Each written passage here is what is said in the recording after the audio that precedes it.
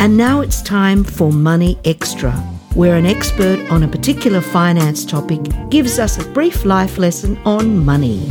On today's Money Extra, we talk about the cost of residential aged care. Because residential aged care is means tested, Services Australia will assess your income and assets to determine the fees applicable to you when entering residential aged care.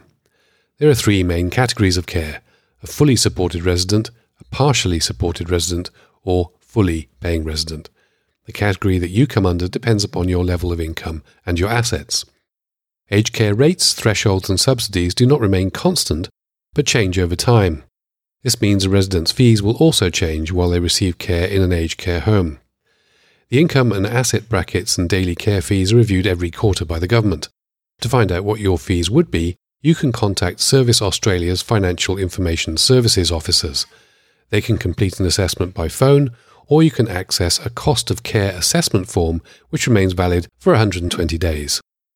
Call the aged care line on 1800 227 475, or to speak with a financial advocate, call 1800 700 600.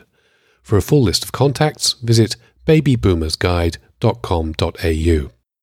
Our thanks to Haydra Brooke of Aged and Disability Advocacy Australia for their contribution to today's segment. This has been David Tunnicliffe for Money Extra.